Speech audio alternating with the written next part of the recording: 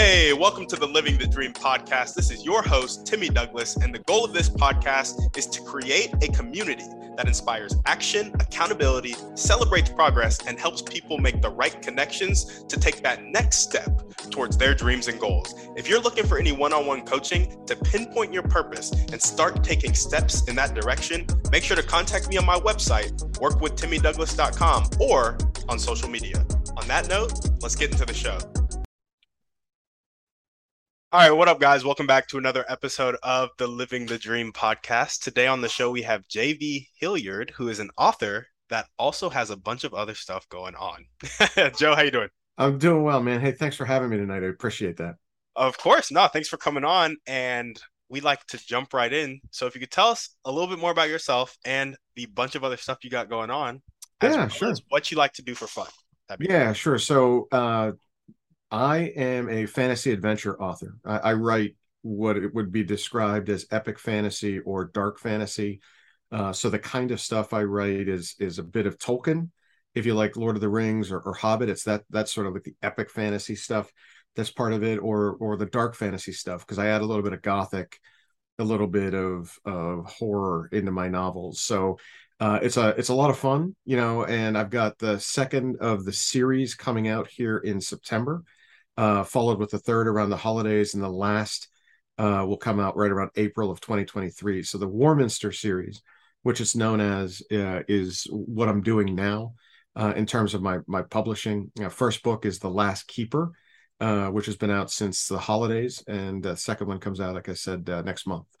And then on the other side of things, my intellectual property is being licensed to a company called Melderverse, and they're making a melded reality video game out of it. So if you're a fan of playing Pokemon Go or Harry Potter on your cell phones, or you have your VR goggles in your basement, you jump on your Oculus, you'll be able to play this, even if you just want to play it on your computer. And it's a way of taking my game, taking a role-playing game and pushing it into a video game and introducing it. And so the first beta for that will come out sometime second quarter of 2023.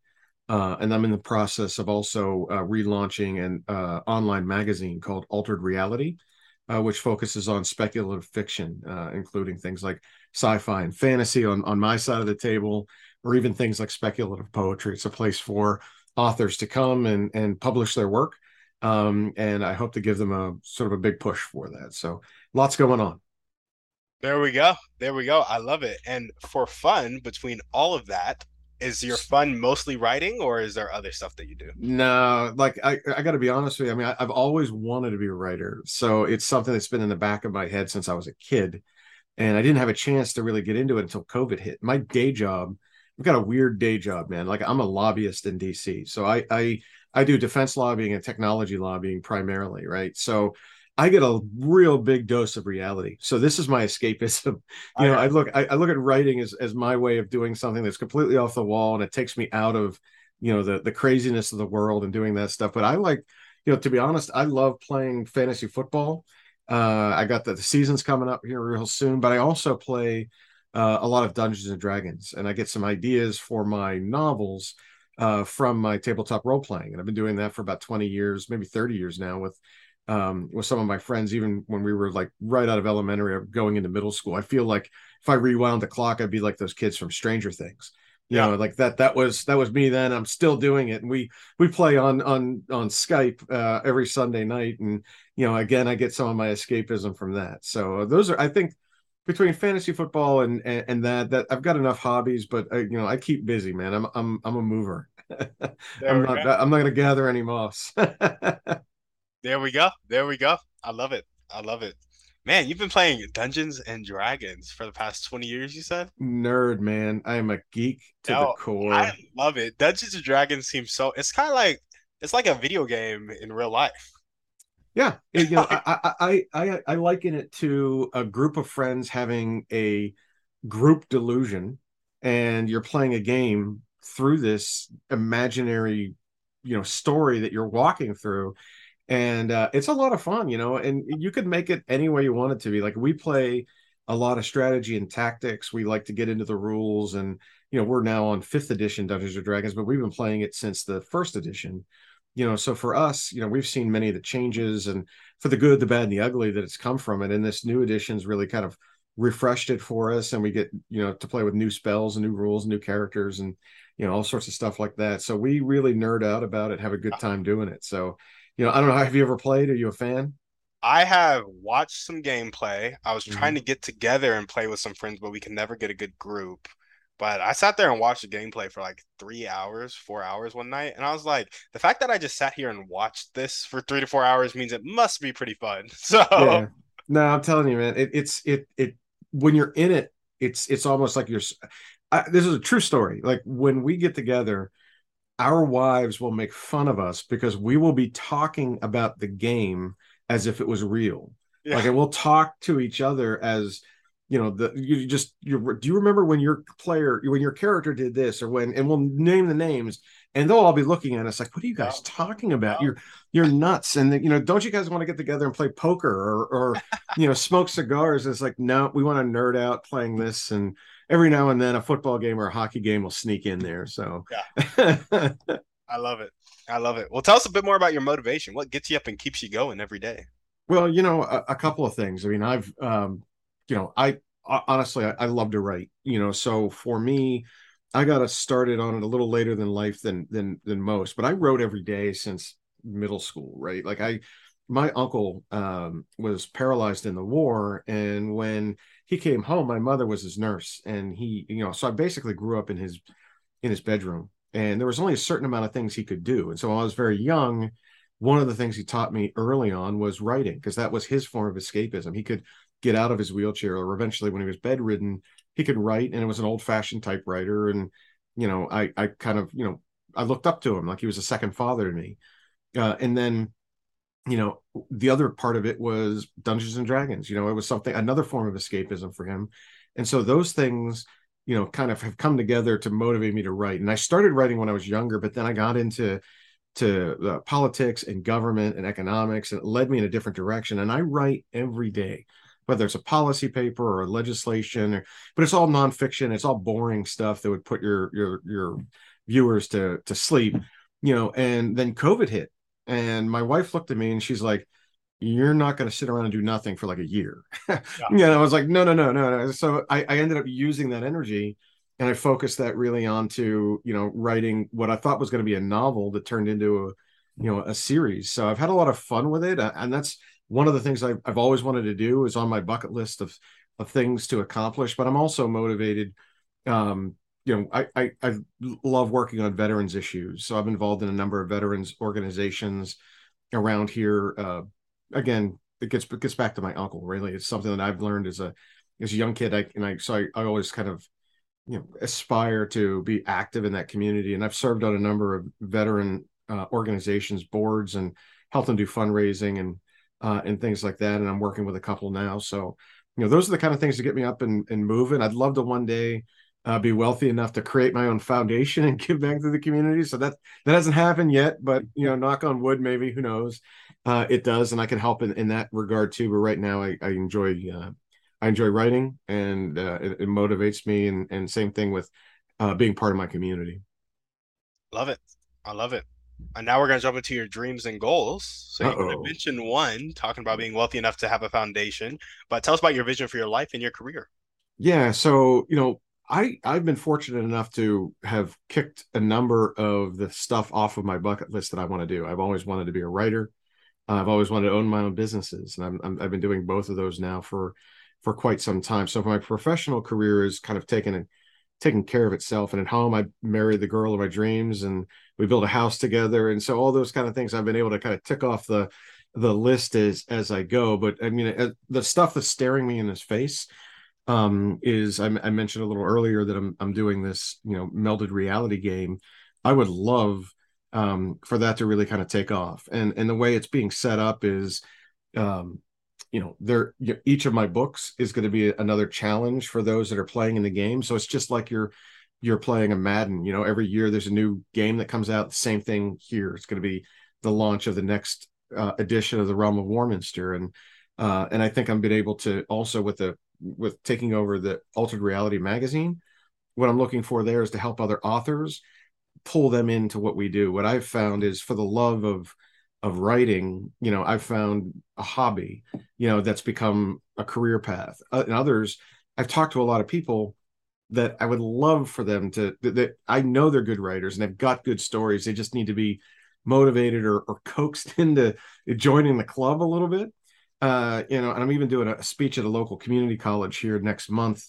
And it's called a book camp instead of a boot camp. And the idea is really kind of getting, authors in the community, wannabe authors in the community to come out and learn about what you can do, and why you should jump into this and write. And so I'll give them my story about how it happened to me and how rewarding it is. And I think, professionally, if I can make authorship my full-time job, I would love it. But it's, it doesn't pay as well as my professional stuff, unfortunately. But I'm hoping here in the back nine, I get to flip-flop that around and I could do some writing on a day-to-day basis. That would be fun.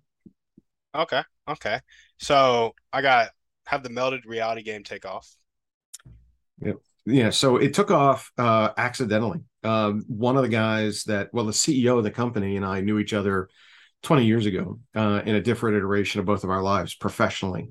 And, it turns out that he bought the book, read it, saw that I had written it, and reached out to me and said, hey, we're making this game. You could be the first author to have a melded reality game after your stuff. Would you be interested in licensing the Realm of Warminster piece over to us? And so we got together and started talking about it. And when he convinced me, to take the leap, because in the beginning here, you get this, everybody gets this, like, if you write something, everyone says, oh, do you want it to be a movie? Or do you want it to be a TV show? Yeah, sure, that'd be great. And then I get this random call about a video game. And I'm thinking to myself, I'm a gamer. This is right up my alley. And I was like, well, maybe this is sort of that golden egg that kind of drops right in front of your door. And so I listened to Jay. I had a chance to chat with him about what his vision of it was and wanted to make sure it aligned with what I was doing. And, of course, I'm going to have some sort of, artistic say on how the game progresses. Not everything in the books can appear in the game. And I understand that, but at least being able to follow along the basic plot lines and, and the characters that are in there. And the thing that really interested me was he came at it from a different perspective. He said, look, not only are we going to do a game here, but we're also going to offer this through NFTs. We want to make, NFTs part of this. And we just launched our first one this week. I think we sold almost 40 in one day. And, the concept there is taking little things that will gamify the process of getting to the game. So you're getting it's not just an artistic, electronic form of art. It's now, there's some utilitarianism in it. There's a utility to it that you can use, and you can redeem these things in real life for stuff. So if your character slays the dragon and opens the treasure chest and finds a bunch of stuff that you can level up in, that's one thing. But you're also going to find some things in there that are NFTs that are redeemable in real life. And what I mean by that is, you might get a note saying, to complete your quest, go to your local Starbucks or your Subway or wherever, and then, scan this QR code. And you go there and you do that. And they say, congratulations, you're now a second level knight or whatever. Have a free drink and $2 off your sub, or have a free, Coke and a smile. Right. So there's a lot of things we're doing with that kind of bolt onto the commercial aspects of it. And I think that's really super exciting stuff. Yeah, that is so cool. Thanks, man. Yeah. I like that a lot. Yep. So for dreams and goals, make authorship your full-time gig on the back nine. Oh, would love it. Would love it. Have this game take off as it gets launched and ready, and then bring other authors into the author world. Yep. Awesome. Any other dreams or goals you want to chat about? No, I think that, the Altered Reality magazine is going to be a fun one, right? The woman who set that up originally, her name is Kelly. She did it altruistically. She was trying to help other authors do this. And she's at a point in her life where she just can't continue to manage it. And I was a writer for her. She gave me one of my first opportunities to publish something in her magazine. And in my case, it was a serial. And if you're not sure what a serial is, instead of an entire book, every month you get 1,500 words. It's like reading a mini chapter. Yeah. And she would publish that. And it was, and folks, especially I think millennials and Gen Zs like the snack size stuff. When you walk in and here's a 500-page epic fantasy book, they're not as reactive to that as folks that are Gen X or older. And this is a way to ingratiate yourself into the same genre with a younger crowd, or you get folks that are reading this on the bus on the way to work or on the subway, or they've got kids in different stages in life, and this is a way for them to enjoy that. So I started writing it. I got familiar with some of the other authors in that group, and when she approached me about taking it over, because I've owned a number of businesses in the past, I jumped at it, and I'm really looking to kind of making this thing hypersonic, right? There's some things in there that we're going to change. A lot of it we're going to keep the same. She's been doing such a great job with it. It's hard to say that I would want to do something else with it, but I think that from my perspective, we've got a few ideas, and I'm going to invite some people to be part of that. So I'm looking forward to really kind of jumping at that. There we go. There we go. And is that going to be the main way that you're bringing authors into the world? Yeah, one of the two, right? So the first one is that I think I can reach. That's a global reach, right? I mean, she's got like 150,000 visitors to her site, and I mean, it's a pretty popular place to go for speculative fiction. What I'd like to do with that is, of course, reach those that are already there, and then reach out to others through that, and then locally, really being involved in the community college here. I've been involved in a couple of writing groups. Folks that come to my book signings, whether they're at a library or a convention or a local bookstore, they come, and I invariably somebody there tells me how they want to be a writer.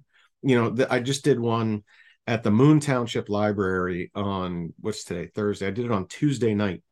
12-year-old kid comes up to me and says, he was kind of embarrassed, like that's not a cool thing to be doing when you're 12, and he said, well, when did you start writing? And I said, fourth grade. It was the same kind of thing. And by the end of the conversation, his parents had given me the opportunity to send him some additional information. I gave him a free book, and I'm hoping that he responds and sends me what he wrote.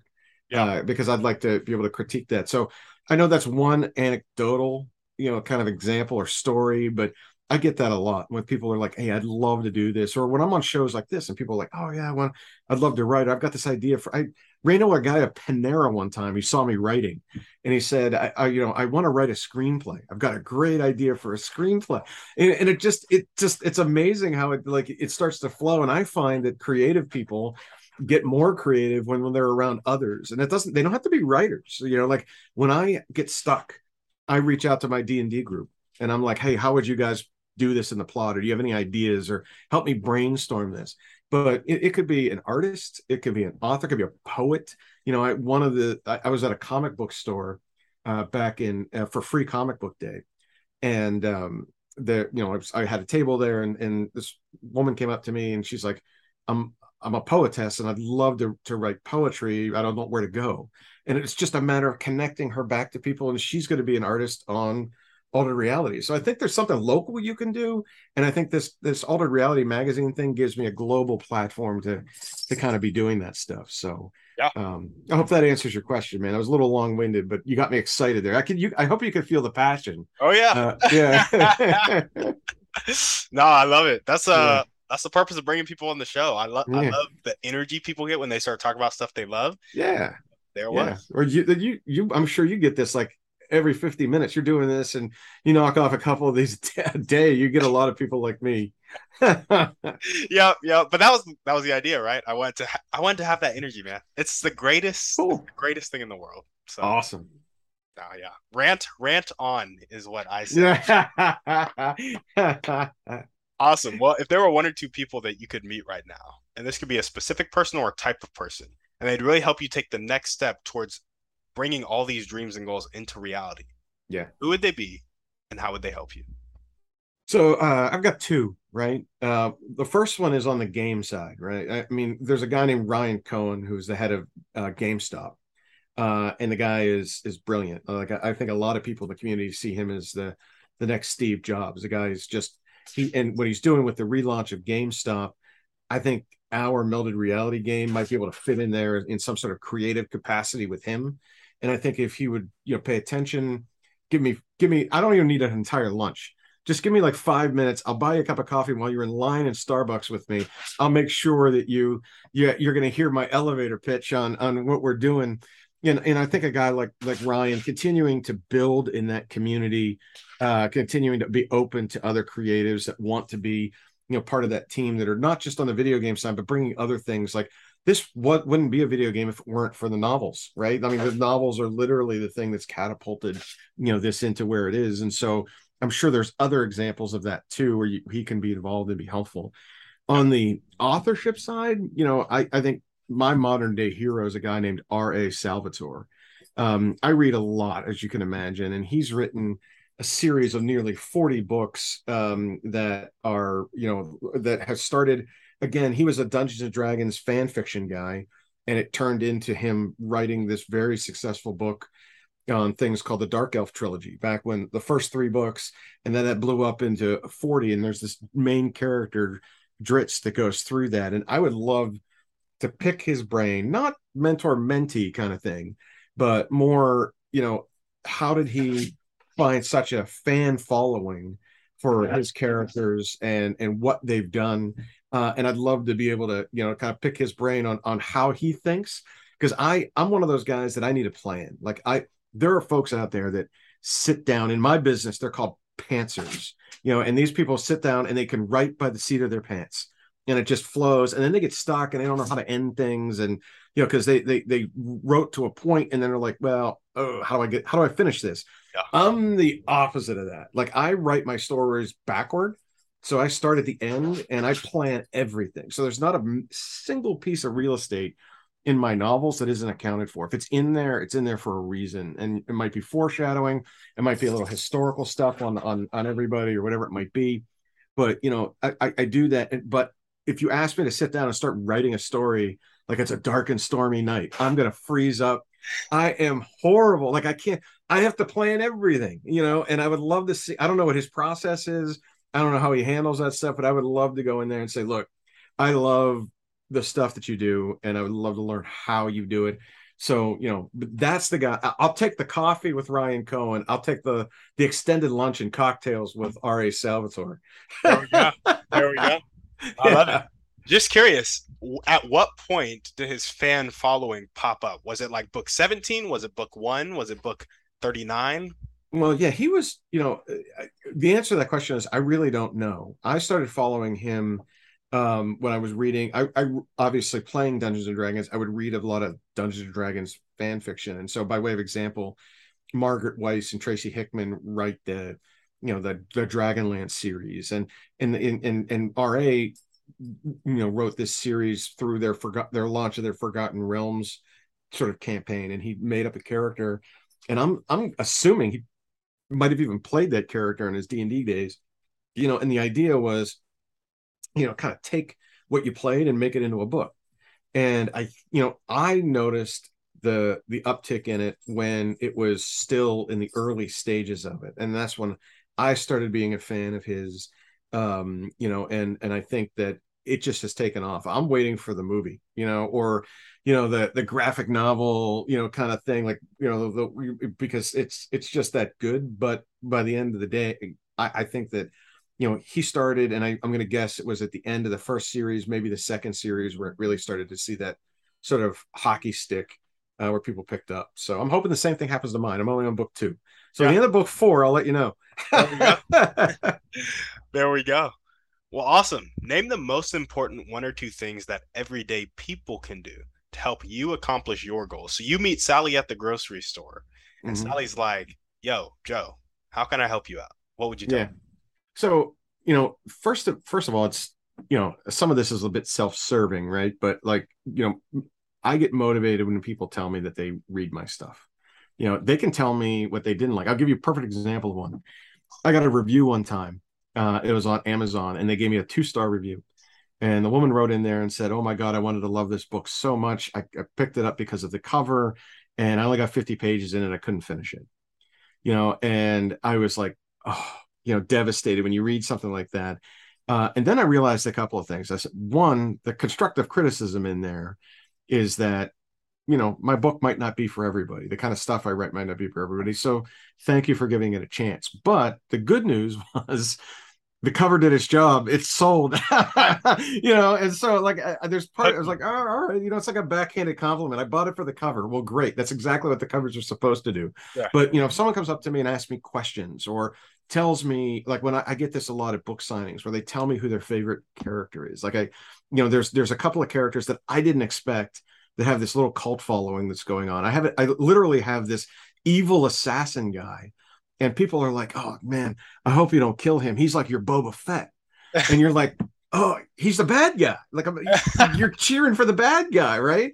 And that kind of stuff. It motivates me. So when people come up to me and tell me, one, they wish me success, or hey, I bought that for my kid, or I bought that for my husband because he reads this stuff, or I never thought I would expect it to like this, and I listened to your audiobook, and I can't wait for the next one. That kind of stuff motivates you, and it keeps you wanting to do more, because it takes a while to build a following, and with those followings comes the ability to continue to write. I mean, you need to make money doing this. It is a business. Your publisher expects you to be out there on the road and selling and going to conventions and all that kind of stuff. And if people were coming up to you and telling you that's the kind of thing that motivates me. The other thing is, tell me what you like. I mean, I gave that example of the assassin, but hey, I'm the author. I can make these things. If there's 30 people that contact me and tell me that they like my barbarian hobbit character that rides a war horse named after my old dog, then I know not to maybe he has a little bit more limelight in the next book, or they have an origin story written on the side that they can download for free, and all the other kind of stuff. And I love that feedback, good, bad, or ugly. It's helpful for me, and so that's what Sally in the grocery store can do to me to keep me writing. There we go. I love it. And now we're going to jump into our Thriving 3. So the first question is, what is your favorite book, movie, or podcast? Pick one. So my favorite book is Dracula. It was, I mean, I know that might not be on everybody's list. Yeah. And the thing's been a bestseller twice. I mean, it literally is. Stoker did such a great job, and I'm such a fan of the Gothic that I'll read that stuff every Halloween just to refresh it and keep it fresh in my mind. And I think we've seen so many movies and spinoffs and shows, and the whole Buffy the Vampire Slayer and Twilight. That's all because of Dracula, right? And I think there's something to be said about that. And it's a couple hundred years old, and people still read it. And when he was writing it, he was writing it in, and he was dropping little things in there. He had technological advances, or he would do stuff that happened in real life, and he would scare people by putting it in the book. Like there was literally a Russian schooner that sailed into one of these harbors that happened in real life, where there was no one on the boat. Everybody was gone, and he used that and in his novel. And Dracula basically killed everybody on the boat, ate them while he was on the boat, drank their blood, threw them overboard, killed them, whatever he did. Yeah. And then the boat sailed in, and no one knew who was there, right? And it was his arrival. Or the murders that he had done were all around the same area that the Jack the Ripper murders had happened, and this was coming out right around the same time. So like that kind of stuff, like I've taken lessons from that, and I've taken stuff that I've done in my life, or have seen done in my life, whether it's through my professional career in Washington, D.C., and I see some cool stuff coming out of the Pentagon, or the realism of being involved in everyday politics, and then being able to build that into a political scene, in this case more medieval, that are fighting between kings and stuff like that. And there's just so much to learn from a classic like that. And so I think that's my favorite. And I know that's a bit out of my genre, but it's my favorite. There we go. And what's one way you like to take care of yourself? I have obsessive compulsive disorder, and I know a lot of people joke about that these days. I don't get upset about it. It doesn't matter to me, because I know what they're saying. When people say, oh, I like to organize my stuff. Well, yeah, that's great, but that's not what OCD is. And for me, I've been able to I think harness that in two ways, and I've tried to turn it to my advantage. When you have OCD, depending on the type that you have, you can become a perfectionist at times, and I think that's good when you're a writer. You don't want to leave any holes in the plots. You don't want to have any errors in the pages. So I will reread. I just literally sent a correction to my publisher today, asking her to make a change. She said, "Stop reading. It's okay. Stop reading. Don't send me anymore. We're going, man. We're going with what we got." But I also think that what I do is I make lists, and in part that's I've been able to use that as an advantage. I've taken my condition and I've made it a strength, and that those lists act as a checklist, a to-do list for me. And I check everything off every day to make sure that I can complete everything in that I need to do. And that keeps me mentally healthy. The physical stuff, pretty easy, man. If you haven't heard my dog scratching on the door wanting to go out during this interview, they're looking to go for a walk. Yeah. And so I walk about 4 miles a day with these guys. And I've got a Siberian Husky named Thor and a Red Fox Lab Retriever named McLeod, after Connor McLeod of the Highlander movies. And they're big dogs, good dogs, but they need their walks. So that's how I stay healthy. With clocking in at 4 miles a day. There we go. There we go. And what is one action step you can take right now or continue to take if you're already doing it to meet R.A. Salvatore?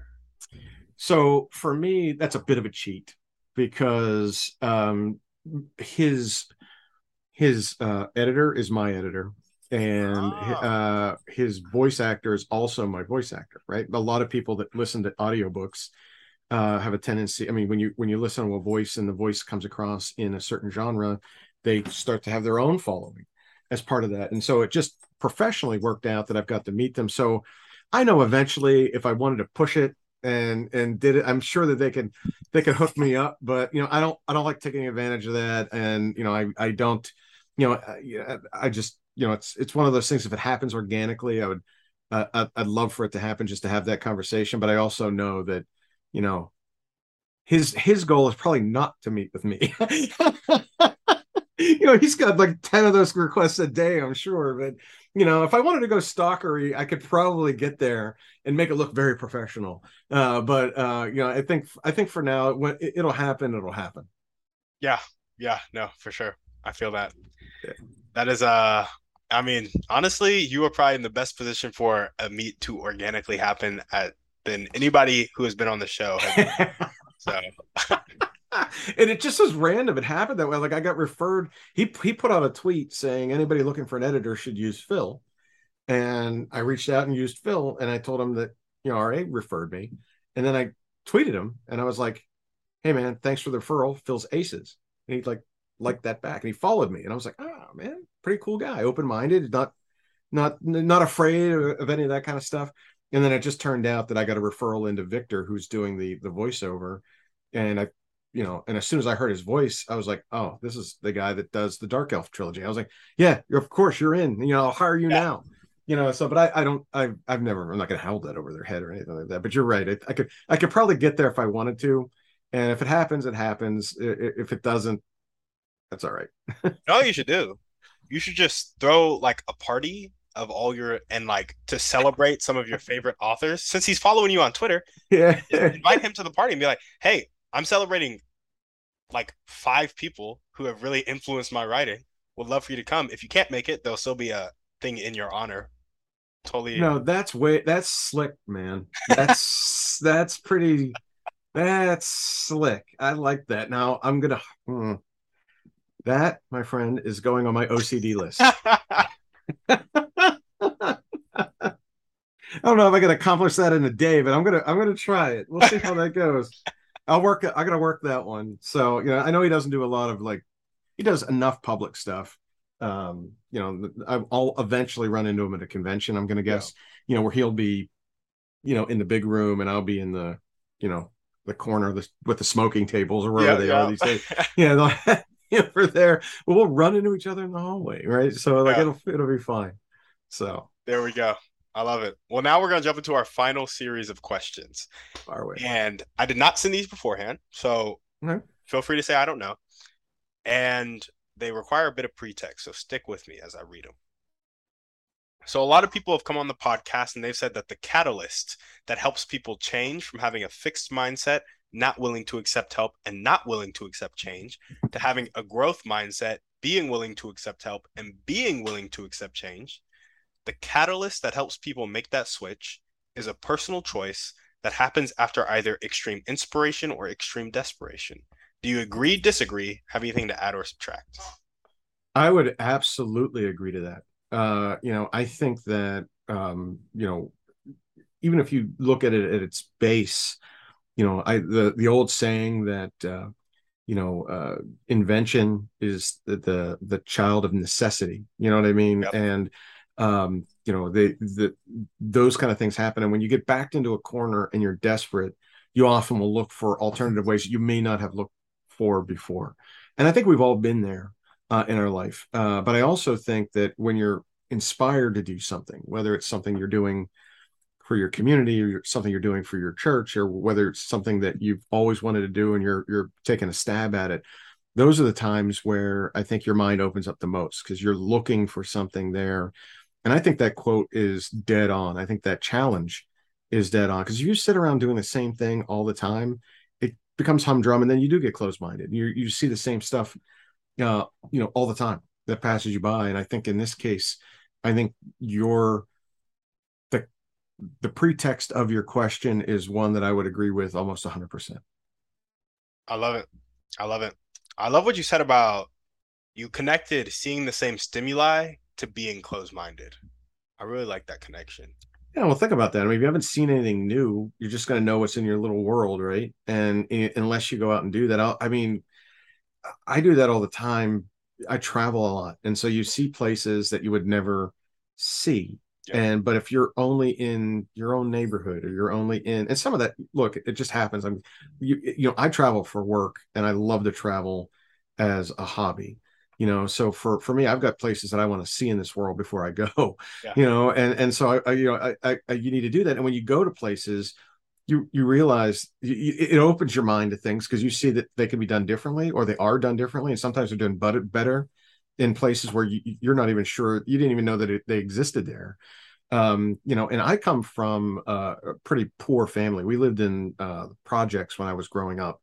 Yep. And we ended up, my dad was a steel worker before all the mills closed, and he was able to get us out of the projects, and we moved to a pretty modest bedroom community just outside of there. But I was always 10 minutes away from where we had grown up.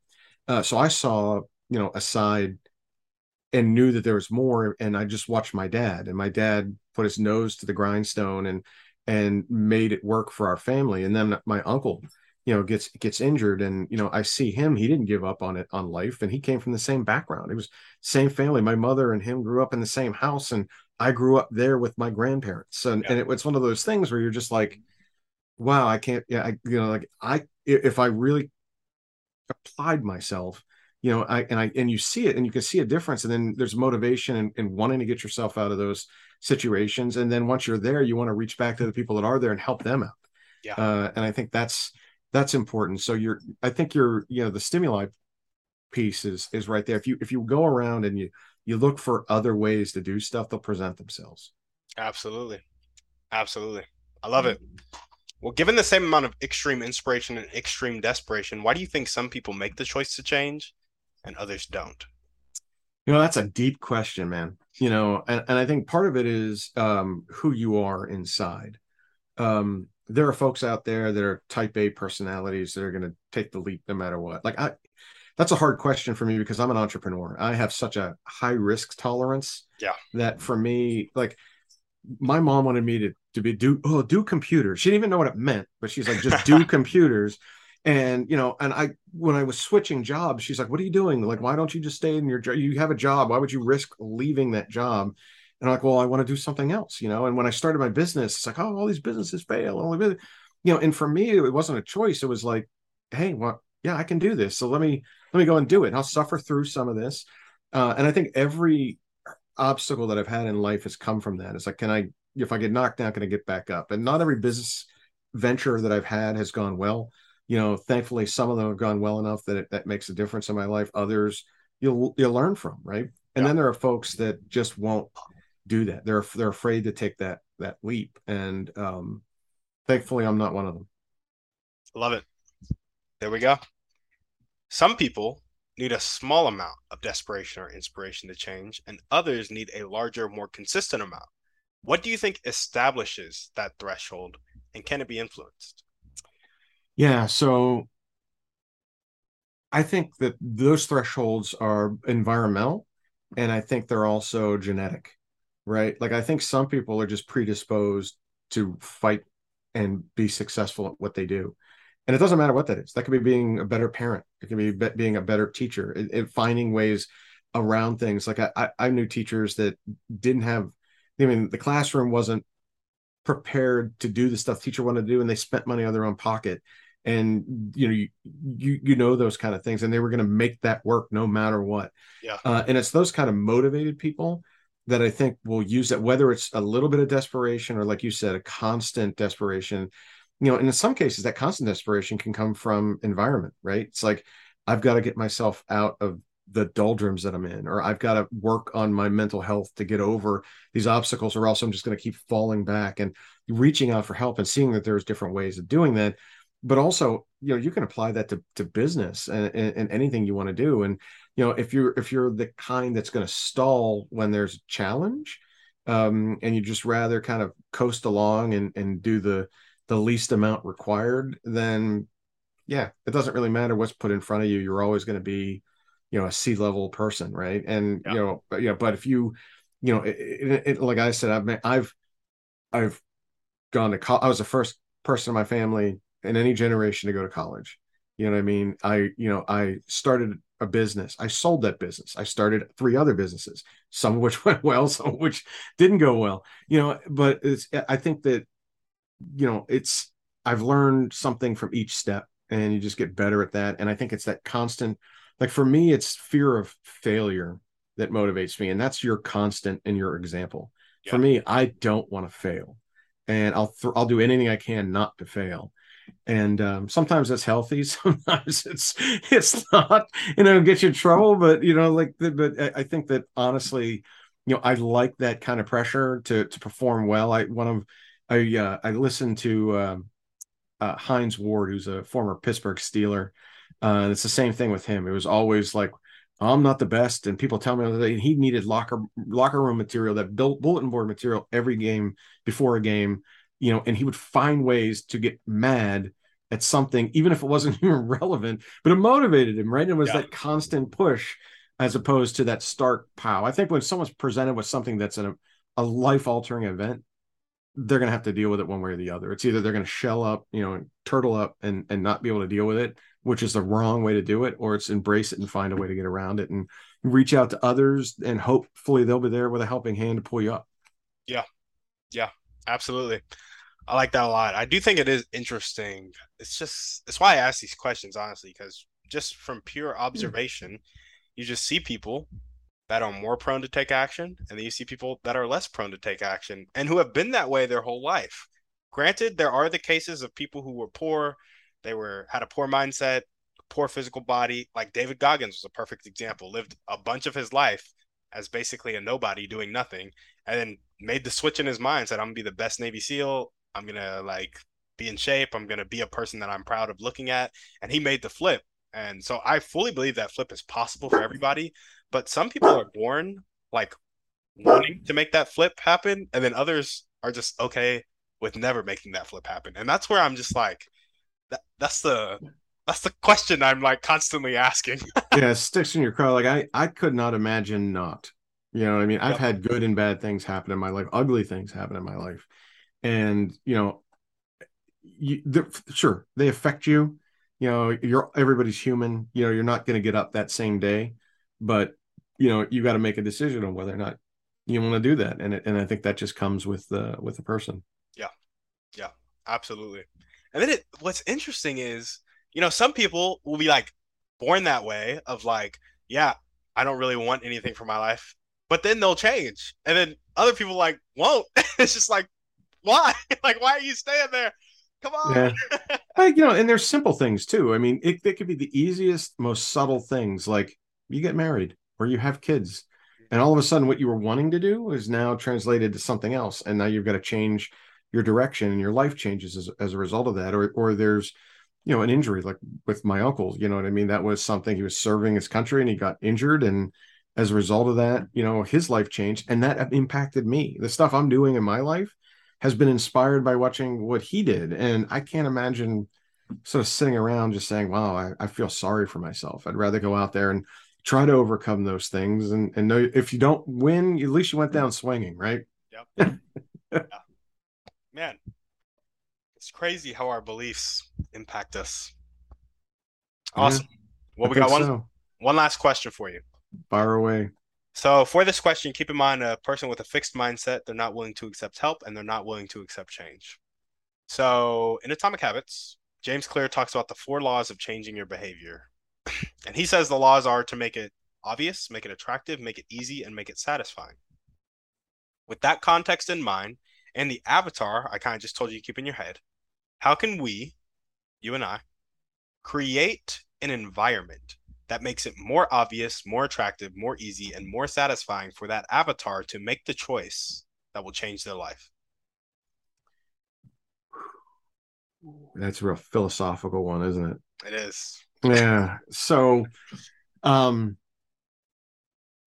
well, that's a tough one to answer on the spot, to be fair. It is. Yeah, No, I think totally. yeah, to dig into that a little bit, um, to make it obvious, the person has to accept that it's obvious. We all know people that are struggling and they just don't seem to figure a way out of it, right? And so I think part one is that on the obvious side is, um, they themselves have to see how obvious it is that they need to change, whether they're looking in the mirror and it's something physical that they don't like, or whether they're looking at their relationships and it's something emotional that they need to change, or even something in their job where it's like, wow, I can't, I'm not going to go to work today. Like it's time for me to look for something else, right? Yeah. And they've got to hit that, and they've got to come to that realization on their own. On the attractive side, you would think that obvious and attractive kind of go hand in hand, right? So you get this thing where it's like, all right, well, I know I need to make a change, and to make it attractive enough for me to do this, I've got to commit to it. And whether it's, I got to get to the gym once a day, or I've got to eat well, or in some cases, I've got to switch my job, or I got to spend more time with my kids, or I've got to find a way to do something different. I think setting those goals, that's one of the reasons I make those lists. I know that, without sounding too Tony Robbins-ish, like the idea that you need to change gradually. You can't change. Well, people that go cold turkey, it never works. Or Yeah. people that are going to make a massive change. And meanwhile, it's like, look, just change one aspect, and I think the rule of thumb is it takes 28 days to get rid of a bad habit. Don't try getting rid of 5 bad habits at the same time. Yeah. Tackle the one you want to get rid of first. And then once you get rid of that, you'll recognize, wow, I did that. I can do the next and the next and the next. And so I think that sort of makes it attractive, as well as the goals on the other end. Even if you have to treat yourself to something, it's like, look, if I lose that weight, or I get this job, I'm going to buy myself something, or I'm going to go on this trip, or I'm going to do something special for my family.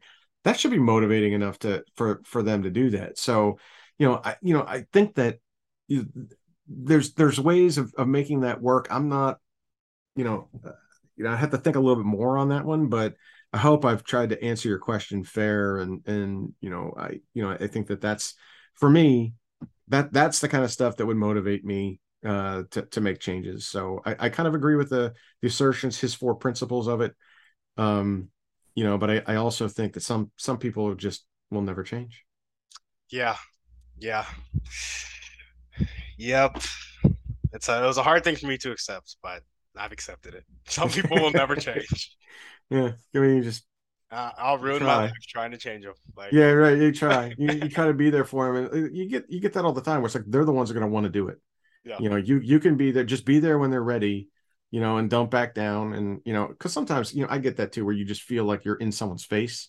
Like, why aren't you doing this? Like, you see they have the talent to do it, or you see they have the want to do it, but they can't motivate themselves enough to do it. And I think that's where his principle of not only making it obvious, they might see it, but also making it attractive enough for them to do it. So, yeah. Sometimes that's money. Sometimes that's love. Sometimes that's, necessary for health reasons. There's a lot of different ways that you could kind of take a look at that for the Absolutely. Well, awesome, Joe. Is there anything else you want to chat about before we sign off? First of all, I want to thank you for doing this. This has been a really fun show. Some of them I go on and they're fun in a different direction. And we'll sit here and geek out and talk about what's better, Star Wars or Star Trek, Yeah. or what characters are better, Indiana Jones or somebody else, right?